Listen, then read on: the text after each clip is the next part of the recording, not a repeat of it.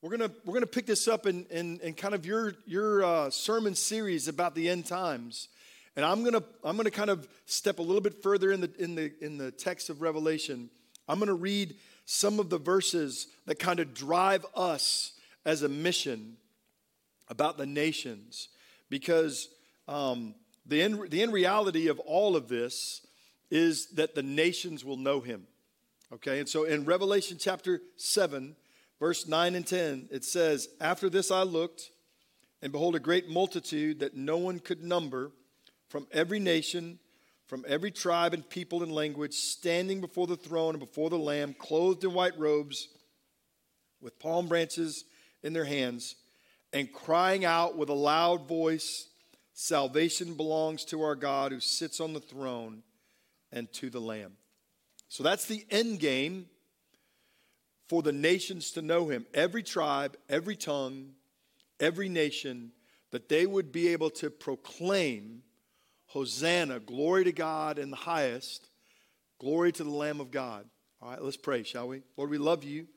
We thank You for the chance to gather together as believers and those on a journey of knowing You, to understand Your heart for our neighbors and the nations, to understand Your heart for us as Your people, followers of You, to live our life on mission. And so I pray, God, that You would capture our hearts, capture our minds, all the stuff swirling around about next week and family and food and all the activities that go on these next several weeks. God, we pray that You would capture our hearts and our minds by Your Spirit.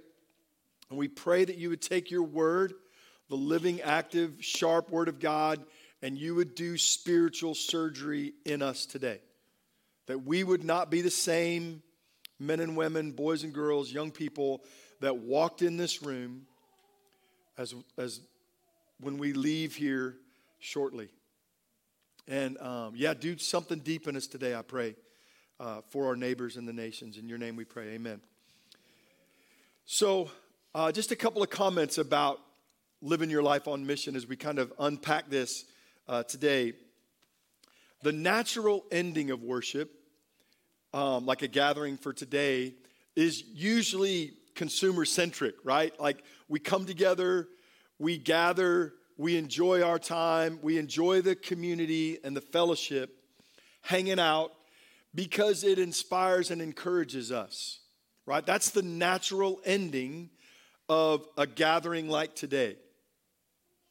But what I want you to catch as we begin is this thought: the supernatural ending of worship and dwelling in God's presence is the mission of God.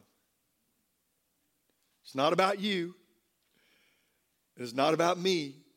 It's about the vision and mission of God. Now, more personally and to the point, the supernatural ending of your abiding in Christ and dwelling in His presence moment by moment, day by day, is this: the unique mission and calling of God on your life, and it's uniquely personal.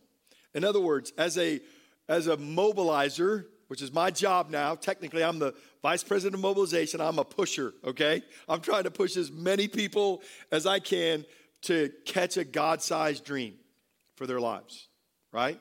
And where God would take them. And so, but I am not naive enough to think that every person in this room is called to change your zip code, or they call it a postcode in Europe. I don't believe everybody in here is like at the stage in their life, God's calling you to leave your neighborhood, leave your zip code, and go to some unknown nation or someplace far, far away. It's uniquely personal. I don't know the stage of your life or the moment that you're in or the things that you walked in this room with today. But I do know that the ultimate end, the supernatural ending of worship and a moment-by-moment walk with God is to live your life intentionally on mission wherever your foot falls. And that means the neighbors that you work with or live by, the workers that you hang out with, the students that maybe you go to school with, the family that you're excited about hanging out with, maybe, I don't know, this week. You are uniquely called by God to live on mission. And so the closer I am to Jesus, the deeper I understand who he is, the more I know him, the more I long to share his story with the people that God collides in my life, whatever the rhythm is, wherever my foot falls. And that's the unique mission of God. And so living in his presence should fuel mission. Living in his presence should fuel mission. And here's the cool thing. God is inviting you into a story that he's writing. This is where Christianity is not just rote, tick a box, and just kind of hang out. This is where God is inviting you and God is inviting me into a story that he's writing. One that you can't even fathom or imagine. Your church is in a bit of a story that God's writing. One that you couldn't imagine or wrap your mind around a few short years ago when you launched in the middle of COVID, right? And so in all of these things, whether it's personal or as bedrock, the church, God's inviting you into a story that he's writing.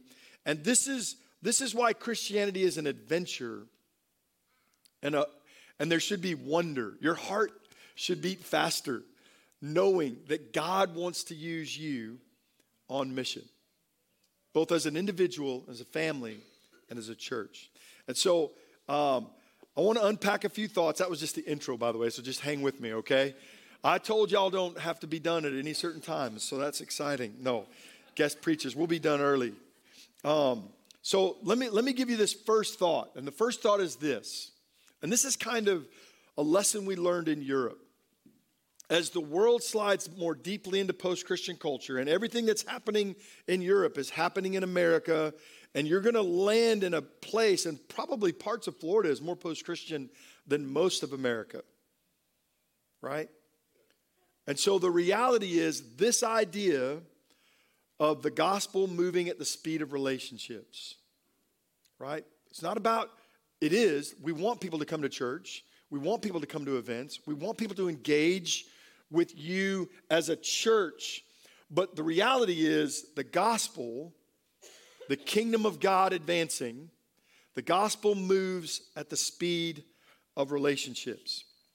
Now listen to this from a guy that's way smarter than me, Carl F.H. Henry. The gospel, the good news, is only good if it gets there in time. Right? It's only good news. The gospel is only good news if it arrives on time. And you think about the end times, you think about this church and the lessons you've been learning from the book of Revelation, and you think about the moment that we're living in right now.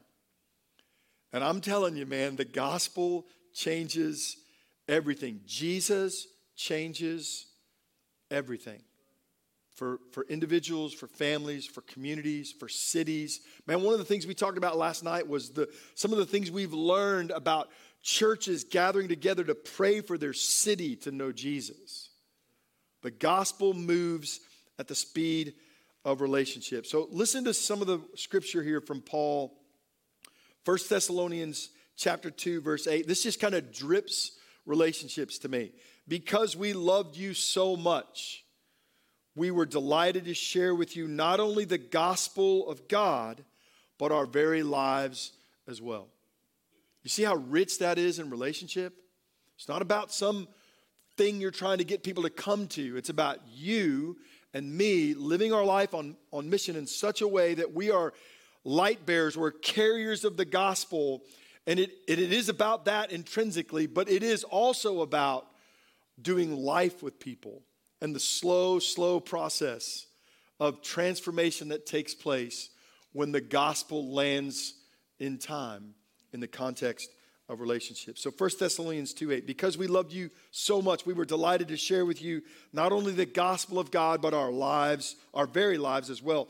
Another very familiar passage, Philippians chapter 1, 3 through 6. I thank my God every time I remember you in all my prayers for all of you. I always pray with joy because of your partnership in the gospel, from the first day until now, being confident of this, that he who began a good work in you will carry it out unto completion until the day of Christ Jesus. Paul knows his audience. He spent time with them. He knows them personally.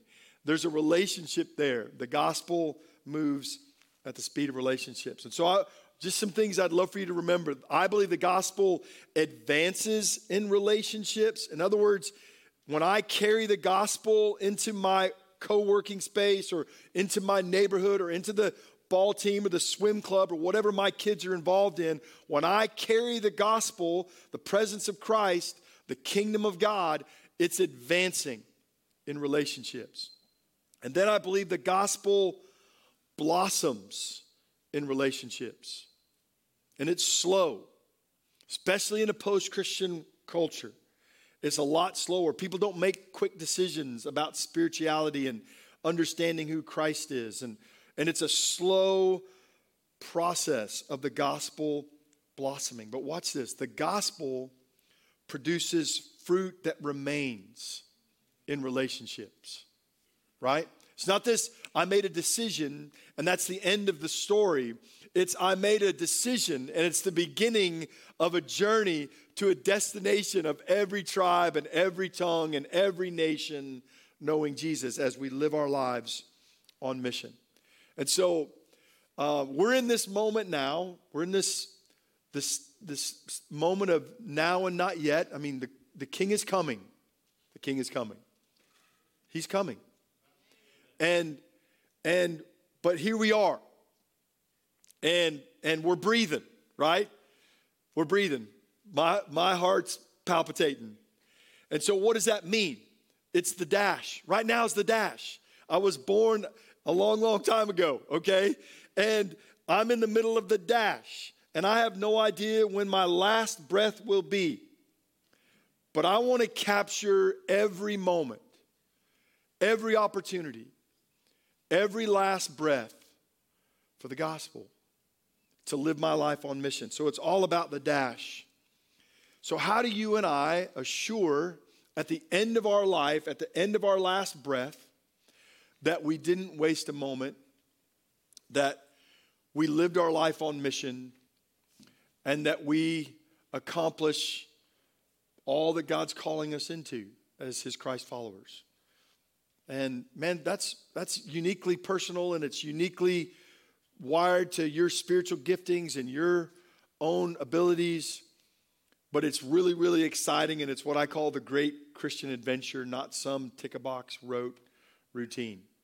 It's the wonderful journey of knowing Jesus. So how do we assure at the end of our days that we will not have wasted our life, okay, to live our lives on mission? So I'm going to give you 3 images from Scripture that I hope you'll hold on to for a long, long time, beyond lunch at least, okay?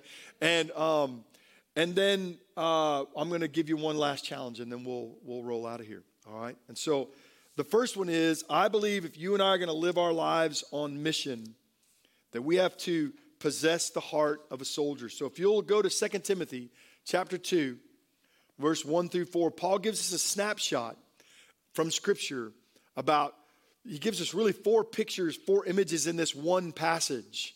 But I'm just going to focus on one. So 2 Timothy 2, verse 1 through 4, you then, my son, be strong in the grace that is in Christ Jesus, and the things you've heard me say in the presence of many witness, teach or entrust to reliable people who will also be qualified to teach others. So that's one image, the teacher. Join with me in suffering like a good soldier. That's the one I want to focus on. So if I'm going to be someone that recognizes I don't want to waste my life, I want to live my life on mission, I want you to possess the heart of a soldier. Now, my father, I was born in Tampa at MacDill Air Force Base, and my father was a pilot, flew B-52s, and so I'm an Air Force brat. Okay, I was never been in the service, but I understand a little bit about the military just because of having grown up in it. But I do know this: a soldier in any branch, when his commanding officer gives him a charge, the response is yes. That's the first response. You don't have time to think about it. You don't have time to gauge it, or at least back then you didn't. You don't have time to go, well, what about this or what about that? When the commander gives the charge, the challenge, the command, the decision is made. Back in 2020, when COVID happened, I got COVID in the fall of 2020. And then, I'd seen the show Band of Brothers, like bits and pieces. It's brutal and gory. But I'd never really binge watched it, from bounce to ending. And so that's what I did. Like I sat up in bed and watched it from, front to back. And sometimes I'll even go back and watch it now because it's so captivating. And here's what captivates me. There was one moment when Captain Winters, they were in a ditch, and he did a bayonet charge, right? Like crazy. In the middle of a ditch, there's an open field. They know the Germans are on the other side, and he says this is what we're doing. And he always said this, follow me. That's what great leadership does. Just say, follow me. What did Jesus say? Follow me. And so when he said that, those guys at certain peril or potential death, they followed the commanding officer, right? And so one of the pictures I want you to hold on to today, one of these images of living your life on mission, is this call of God to be a soldier for him. Now that has some connotations that aren't great, but I want you to catch this one. When a commander says, do this, our response is yes. And so one of the things I want you to wrestle with today is your yes on the table. Whatever God calls you into, is your yes on the table? Have you already made the decision that no matter what he says, I'm willing to do whatever he calls me into? And that could be some of you. You're at a stage in life, maybe you've retired and you're like, man, I got loads of time, I got loads of energy, I got loads of capacity. What's God want to do with your life these next 10 years? Would you be willing to do whatever he invites you into? Maybe it's to serve in a deeper way with Bedrock as you pioneer in a new setting. Maybe it's to go do, 3 years on the mission field in some place. Well, what about my retirement? What about my family? That's not what we're asking you to think about right now. The commanding officer is tapping you on the shoulder. And he's saying, hey, this is where we're headed. Is your yes on the table? So that's the first image, the picture of a soldier. And then Hebrews chapter 12, verse 1 and 2. I love this passage because it talks about this tension of the call of God and the perseverance. Therefore, since we're surrounded by such a great cloud of witnesses, let us throw off everything that hinders and the sin that so easily entangles, and let us run with perseverance the race marked out for us. Remember, I said it's uniquely personal to you. What is God calling you into? Well, run that race. Run that race like a soldier with your yes on the table and a heart of perseverance. The second picture is found in another passage of Scripture, and I believe it's also vital if we're going to live on mission. Not just the heart of a soldier whose yes is on the table, but the heart of a servant, that you and I would possess of a shepherd, that you and I would possess the heart of a shepherd. So you know where I'm going on the last one, don't you? Okay. All right, so pack that away for just a second. We'll get there in a minute. It'll hurt, by the way. But possess the heart of a shepherd. And here's kind of what I want you to see here. In this heart of a shepherd. John chapter 10, verse 11 and 14, Jesus declares himself to be the good shepherd. And the good shepherd lays down his life for the sheep. I know my sheep, and my sheep know me. And so when you and I begin to take on the role or the heart of a shepherd, we're seeing the world and our neighbors in a different light. We're seeing them through the lens of the gospel. In other words, every encounter, every opportunity is a chance for you to be used by God as a shepherd for your community, for your neighbors, for your friends, for your family. And so, man, there's a few things I want you to unpack with me here. A shepherd is present. They're always near.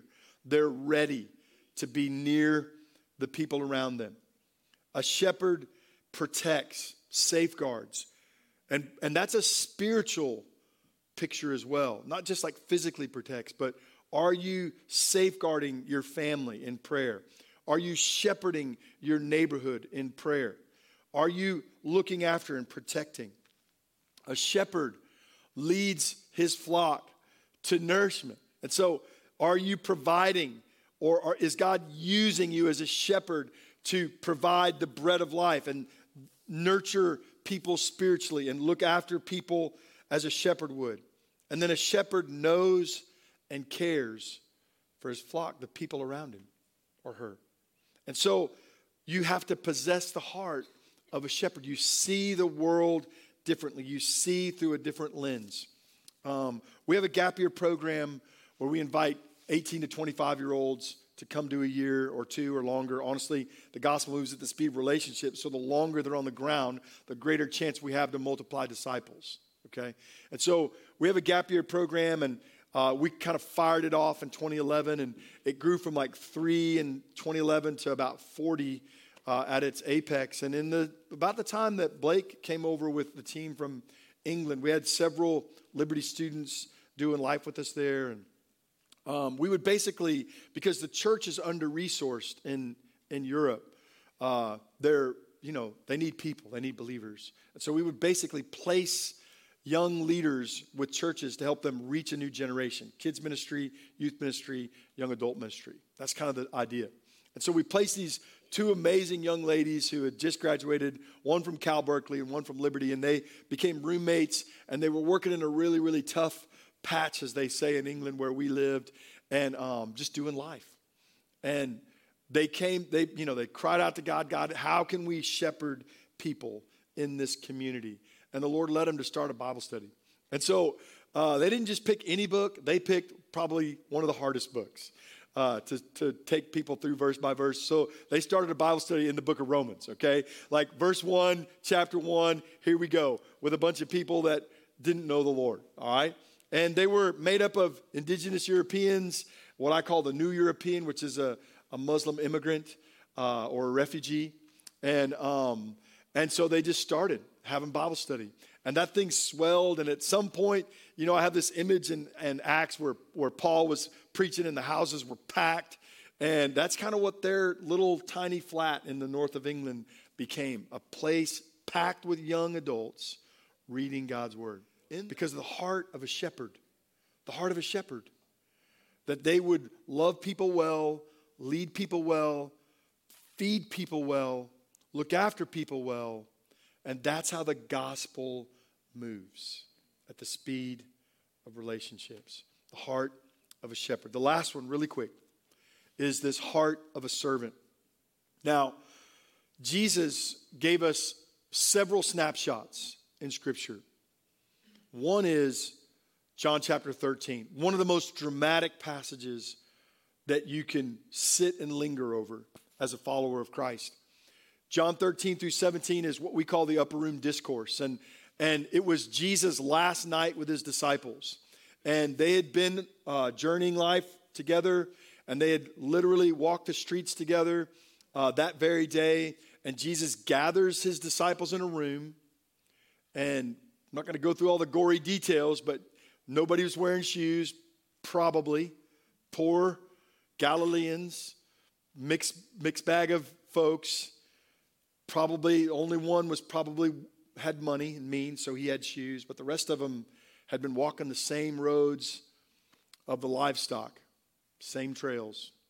And in that moment, Jesus gathers his disciples, and he gets up from the table, and he takes off his outer garment. There's so many spiritual pictures here of Jesus taking off his robe, his mantle of authority, and laying it down, and picking up a towel, and walking over to the basin, which was literally the lowest servant's job in the house, was to wash the stuff off people's feet when they came in the house. And that is the picture of a servant. What do you do when you're the most important person in the room? You serve. You lay your life down. You lay your mantle, whatever title you think you carry, you lay it down and you take up the basin and the towel and you serve. And so Jesus was constantly serving those people as he showed us, he modeled for us what it looked like to be a servant leader. And so Matthew chapter 20, 26 through 28, I'm just going to read verse 28. The Son of Man didn't come to be served, but to serve, and gave his life as a ransom for many. So John chapter 13 shows us the basin and the towel.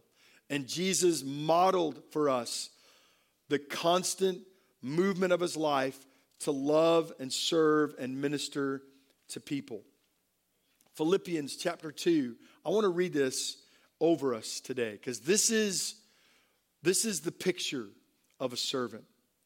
Chapter 2, verse 1. These won't be on screen, so just listen. Let them kind of wash across your soul this morning. So if there is any encouragement in Christ, any comfort from love, any participation in the Spirit, any affection and sympathy, complete my joy by being of the same mind, having the same love, being in full accord or same unity of one mind. Do nothing from selfish ambition or conceit, but in humility count others more significant than yourselves. Let each of you look not only to his own interests, but also to the interests of others. Have this mind among yourselves, which is yours in Christ Jesus. There it is, the heart of a servant, who, though he was in the form of God, did not count equality with God a thing to be grasped, but he emptied himself by taking the form of a servant, being born in the likeness of men and being found in human form. He humbled himself by becoming obedient to the point of death, even death on a cross. Man, if you're going to live your life on mission, you have to possess the heart of a servant. You have to lay down whatever mantle you think you're carrying, and you have to take up the heart of a servant. I believe this with all my heart. The world outside of these walls is not interested in this book. But if you and I will take up the basin and the towel, your life and my life will be the fragrant aroma of Christ that draws them into a conversation of who he is. And then we'll get to this book. It starts with the heart of a servant. So 3 pictures that I want you to hold on to. The heart of a soldier is your yes on the table. The heart of a shepherd. Do you see people in your life through the lens of the gospel? And that you see your role, not as a busybody and like in charge, but as a shepherd to nurture their heart spiritually, to invest, to protect, to pour into. And then do you, when you walk in the room, do you see yourself as a humble servant? When you walk down the hall of your school or in your co-work space or wherever your life takes you this week, do you see yourself as a servant? Those are the 3 images that I want you to hold on to. And then the last thing is, how in the world do we do this? How do we position ourselves for usefulness for the kingdom? Right? Those 3 images, hold on to them, but what happens next to kind of activate this, to kind of make this happen? Because I'm uniquely interested in why in the world God chooses to use certain people. Why does he? I believe it's all about positioning ourselves for usefulness. And there's some things that have to happen. And the first one is this: are you healthy? Are you healthy? And there's a lot of things wrapped around this. The first one is, are you healthy spiritually? Okay, it doesn't mean you got it all together. Doesn't. Because I think God uses broken people to reach people. And so I'm not saying you got it, you've maxed out your wholeness. I'm saying, is your trajectory towards wholeness and health? And here's what I mean by that. Are you treasuring this book? Is the word saturating your soul daily? So do you treasure God's word? Do you pray without ceasing? That's a command, that we walk with God in a spirit of prayer. Again, doesn't mean you got it all together, right? Just means that you're in the word, you're talking to the Father, and prayer is a foundation of your life. Are you practicing the presence of God? Again, when you come to faith in Christ, you're filled with the Holy Spirit. You should be knowing his voice, hearing him speak, walking in his presence, being interrupted by the Lord. And are you whole in that regard, listening to the Holy Spirit and then responding in obedience? That's another piece of wholeness. That as God leads, as God speaks, as you hear him speak to you, as you speak to him in prayer, it's a conversation. He speaks, you speak. And as you listen, you begin to respond in obedience. That's what it means to be healthy spiritually. Again, doesn't mean you're not dealing with stuff. We all deal with stuff. We live in this earth suit. I've been crucified with Christ. It's no longer Christ who lives within me, but the life that I now live in the flesh, I live by faith in the Son of God who loved me and gave himself up for me. I'm in my fleshly body still until he comes. So man, we all deal with stuff. But what's the trajectory of your life? Is there health spiritually? Is there health physically? Again, everybody in the room, man, we're all different types, I'm a pair, like I'm an endomorph, okay? I don't know if you know what that means. I'm like a bowling ball with ears. I mean, that's typically kind of how I've been my whole life. But man, I work out a lot. Now, right now, I'm not working out because I've had massive shoulder surgery. But the reality is I want to be in this fight as long as I can. And I don't know, we all have limitations. We all have different stages of life. We all have things. But man, is there an idea in your heart today that you want to be in this fight as long as you can? So you're going to take some steps to get right, like physically, with all that you can. God, I want to be used by you until my last breath.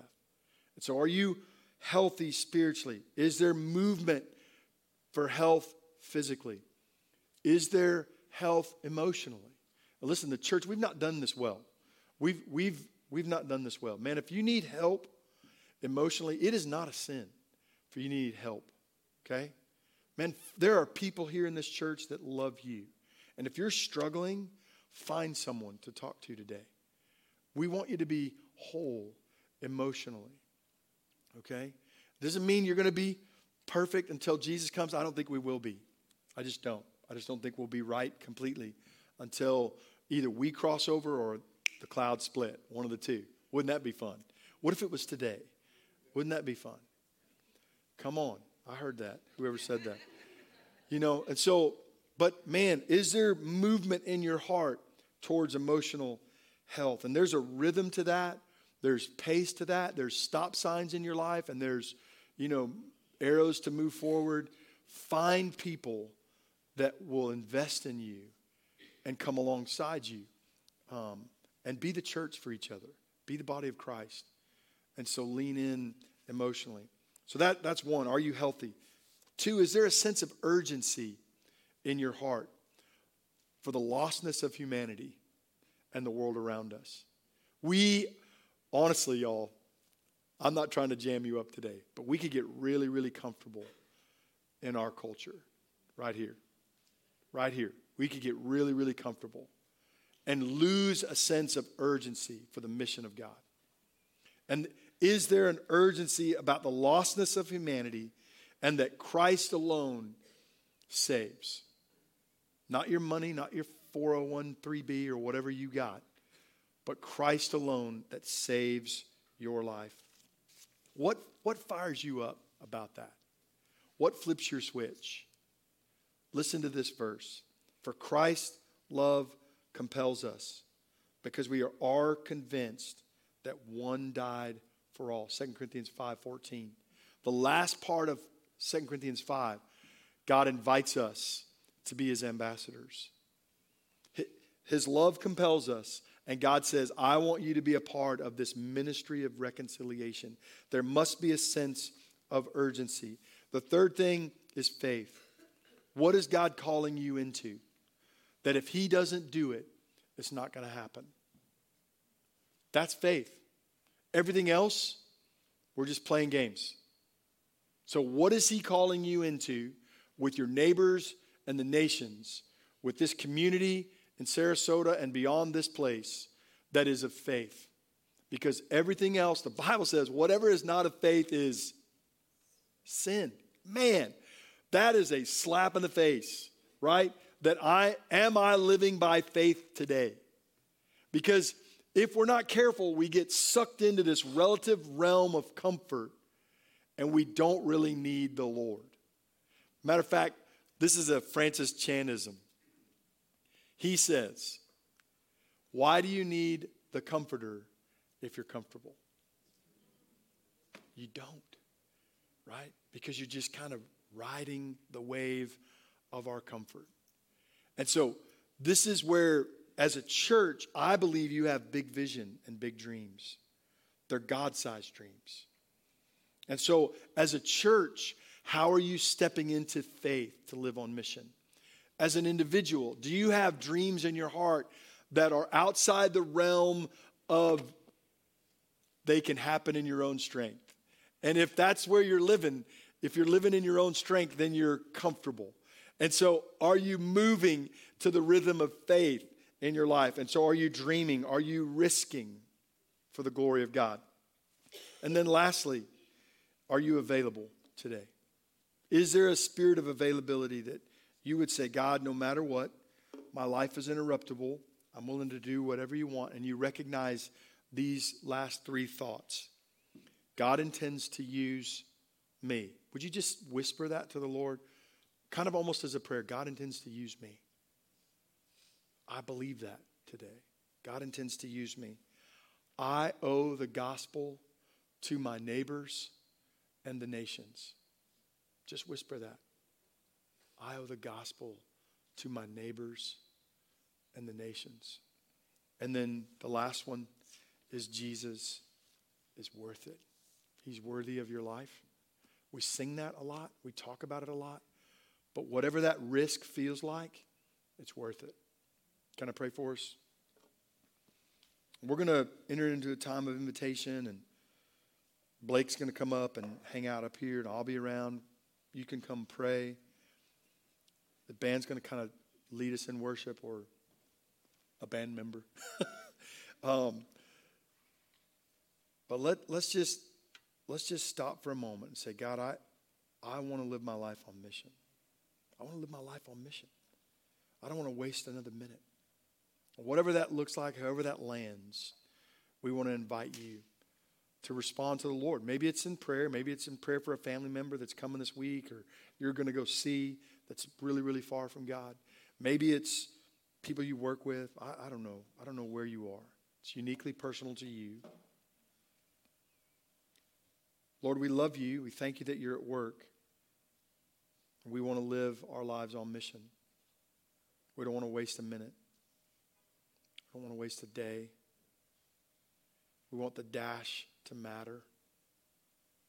So help us to kind of understand the calling that you have on our lives as followers of Christ, to take the gospel to our neighbors in the nations. And so that's one prayer. One thing for you to process today. The other one is, man, you've been coming to Bedrock, you've been hanging out, you've been on this journey of discovery. What about Jesus today for you? Has there been a moment in your life where you recognized him as King of Kings and Lord of Lords? That he is the Savior, and you are going to become a follower of King Jesus. That's the same invitation Jesus gave the people in his moment. Come, follow me. So if that's you, and you know you've never met Jesus, and you're ready to step out and come to him, then come to him today. Or find Blake at the back at the end, or find me up here at the back or at the front at the end. And let's talk about what that looks like. Okay. Yeah, so Lord, we give that to you as well.